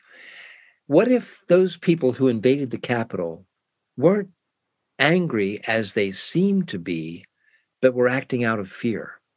We call that domestic terrorism, and it was. And we're worried about both international terrorism and domestic. And terror is an extreme form of fear. Now, the terrorists put fear in us because they blow stuff up and kill us. But maybe they're terrorized themselves. Maybe that's why they do it. Maybe they feel dispossessed or dishonored or undervalued, worthless. And this fear translates into anger so that they can feel more powerful. So then the problem is not anger as it seems to be. Years ago, this is just an anecdote, you can cut this out, but no, okay. Years ago, I found that I was brilliant at enumerating all of the ills of society. You want to know what's wrong? Come to me. I can rant for a good hour on the nuclear threat and the environmental threat and how, people are going to hell in a handcart, all the rest of that. And one day I caught myself doing that and realized not only am I not helping the problem, but I'm adding to it. So I challenged myself to figure out a solution to the world's problems. Kind of a high bar. Must have had a slow day. My first thought was, we've got to fix the problem of anger, because terrorism and all, everybody, Catholics and the Protestants, the Israelis and the Arabs, it's just everybody's at war. So we've got to fix anger.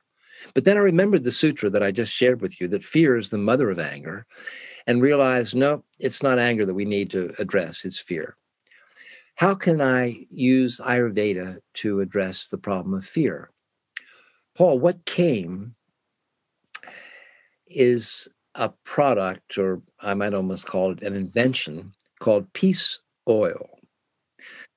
This is a formula that I make with a number of calmative herbs that I cook into an almond oil base. And what be this is that drop in each nostril produces nothing strong. It's not like Thorazine. You don't go into a coma from it, obviously. It's a non-medicinal. But it's mildly calmative. It kind of resets the spring. And people who use it report that their meditations seem clearer, their memories are better, even sleep is better, and they feel less ungrounded. And I had, I was going to say the illusion, but probably delusion is a better word, that I could somehow find a benefactor to make this in huge quantities and make it available all around the world so that everybody could put peace oil in their nose, and we would not be so frightened and therefore not so angry and therefore not hurt each other. But that's a business situation, and I am certainly not a business person. And so after wasting quite a bit of money trying to find a way to market this thing, I had to give up.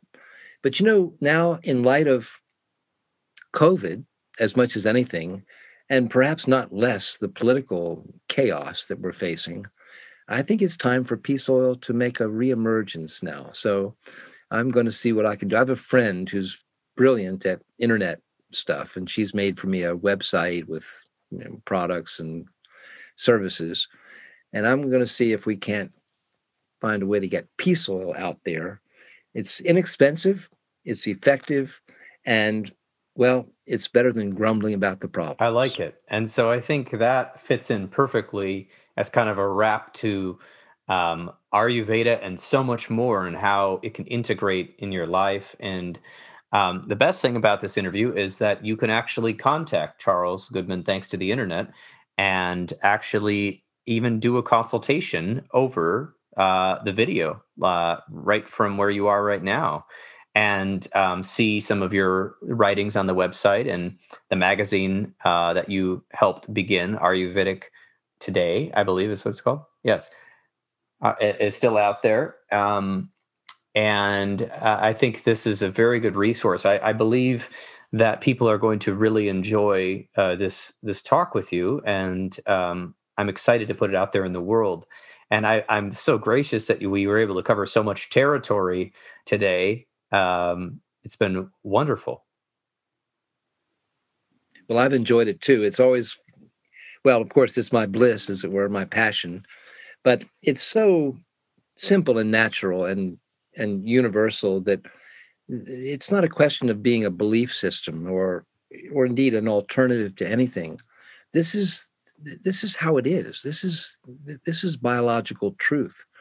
And if we learn to live with and in accordance with the laws of nature and not to continually oppose them, we can have the peaceful world that I and other beauty pageant winners insist is their biggest desire. Oh, right, world peace. And it would be great. It's complicated, but I think we have to start somewhere. So if we start with peace oil, or if we start with meditation, or if we start with Ayurveda, or if you go to therapy, if you do anything for yourself, you're going to start seeing results in your relationships. And you're going to see people attracted to you. And I don't mean that in a romantic sense, but it may be if you're into that, if that's where you're at in life. But people will be attracted to the fact that you made a change within yourself. And I think, was it Gandhi that said, be the change you want to see in the world? Be the change. And that's been inspiring to me, because I could also wax poetic for hours about all the problems and this and that and these people and that and this and that. And I said, well, why not start coming up with some solutions? And this podcast is one of my free solutions to inspire other people to make materials or to do something that I don't have the skills to do. And I'm still working on my National Violence Prevention Hotline, which we'll talk about. I'm going to start finally this year. Looks like I'm going to be able to have money to get the grant written and talk to some legislatures. We'll see if it'll go anywhere. But I'm glad that you're contributing your bliss, and I think this has been bliss making this with you. So until next time.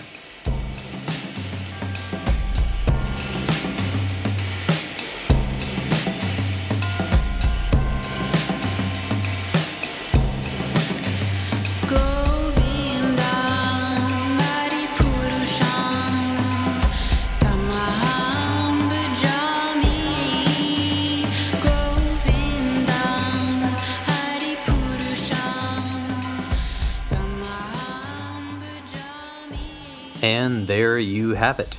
Until next time on The Intentional Clinician, I'm wishing you all a safe and peaceful week. If you would like to contact Charles Goodman, I'm going to have his website in the show notes. He still does consultations. And thanks to the internet, he can now consult with you all around the world. If you are searching for an EMDRIA consultant, I am now an EMDRIA consultant in training and can provide 15 of the 20 hours needed to become an EMDRIA certified therapist. I'm going to be starting my EMDRIA consultation groups, and in fact, one has already begun. Please check out the details at counselingsupervisorgr.com or healthforlifegr.com. Those links will be in the show notes. If you are in need of counseling, do not hesitate to make an appointment with a local counselor in your area. You can also make an appointment with the excellent clinicians in the Grand Rapids area at Health for Life Grand Rapids and the Trauma Informed Counseling Center of Grand Rapids by visiting www.healthforlifegr.com. Thanks to telehealth, any one of our therapists can see you if you are in the state of Michigan. The recording you just listened to consists of the personal opinions of Paul Krauss and his guest, and while these are based upon their literature and their experience in their respective fields, these should not be viewed as the definitive opinion on this or any other subject. Listening to this podcast is not a substitute for treatment. If you are in a crisis, please dial 911 or the National Suicide Prevention Line at 1-800-273-8255. Are you a young person of color feeling down, stressed, or overwhelmed? Text STEVE, that's STEVE, to 741-741, and a live, trained crisis counselor will respond. Again, I very much enjoyed my interview with Charles Goodman. He is such an amazing, authentic person, and he just said what he knows, and he has had experience. He told me a lot of stories about his experiences learning all over the world, including in England, Canada, Brazil, and the Northwest United States. And he is a person that just really loves people and wants to help, and I think we need more voices like his in the world, and we need to amplify his voice. So I'm so glad that he agreed to be my guest on this show, and I really urge people to share this show with people that are interested in learning about the principles of Ayurveda or just are interested in philosophy and health in general. As Charles discussed, one of our many quests and journeys in life is to learn how to self-heal, and that is something that takes a lot of work, and often obviously we don't recommend doing that in the beginning. Almost all of us need a guide, a teacher, a healer of some type.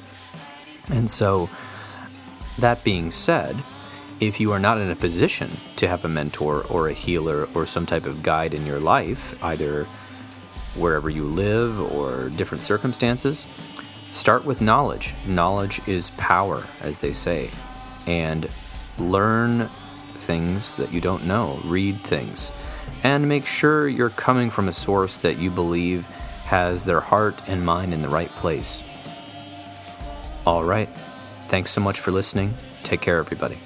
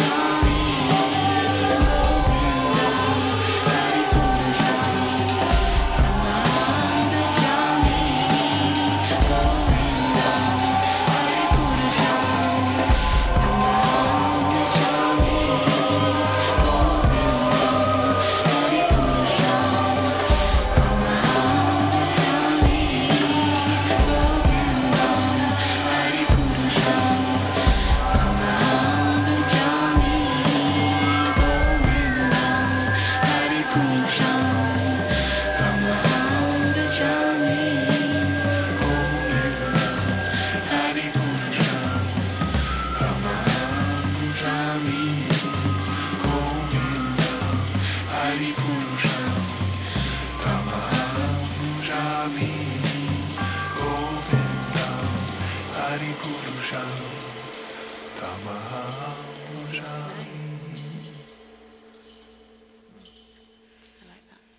I think your questions and what you contributed from your own experience, I think it was a very nice, balanced conversation between two people who obviously care about what they do and the state of the world and helping people.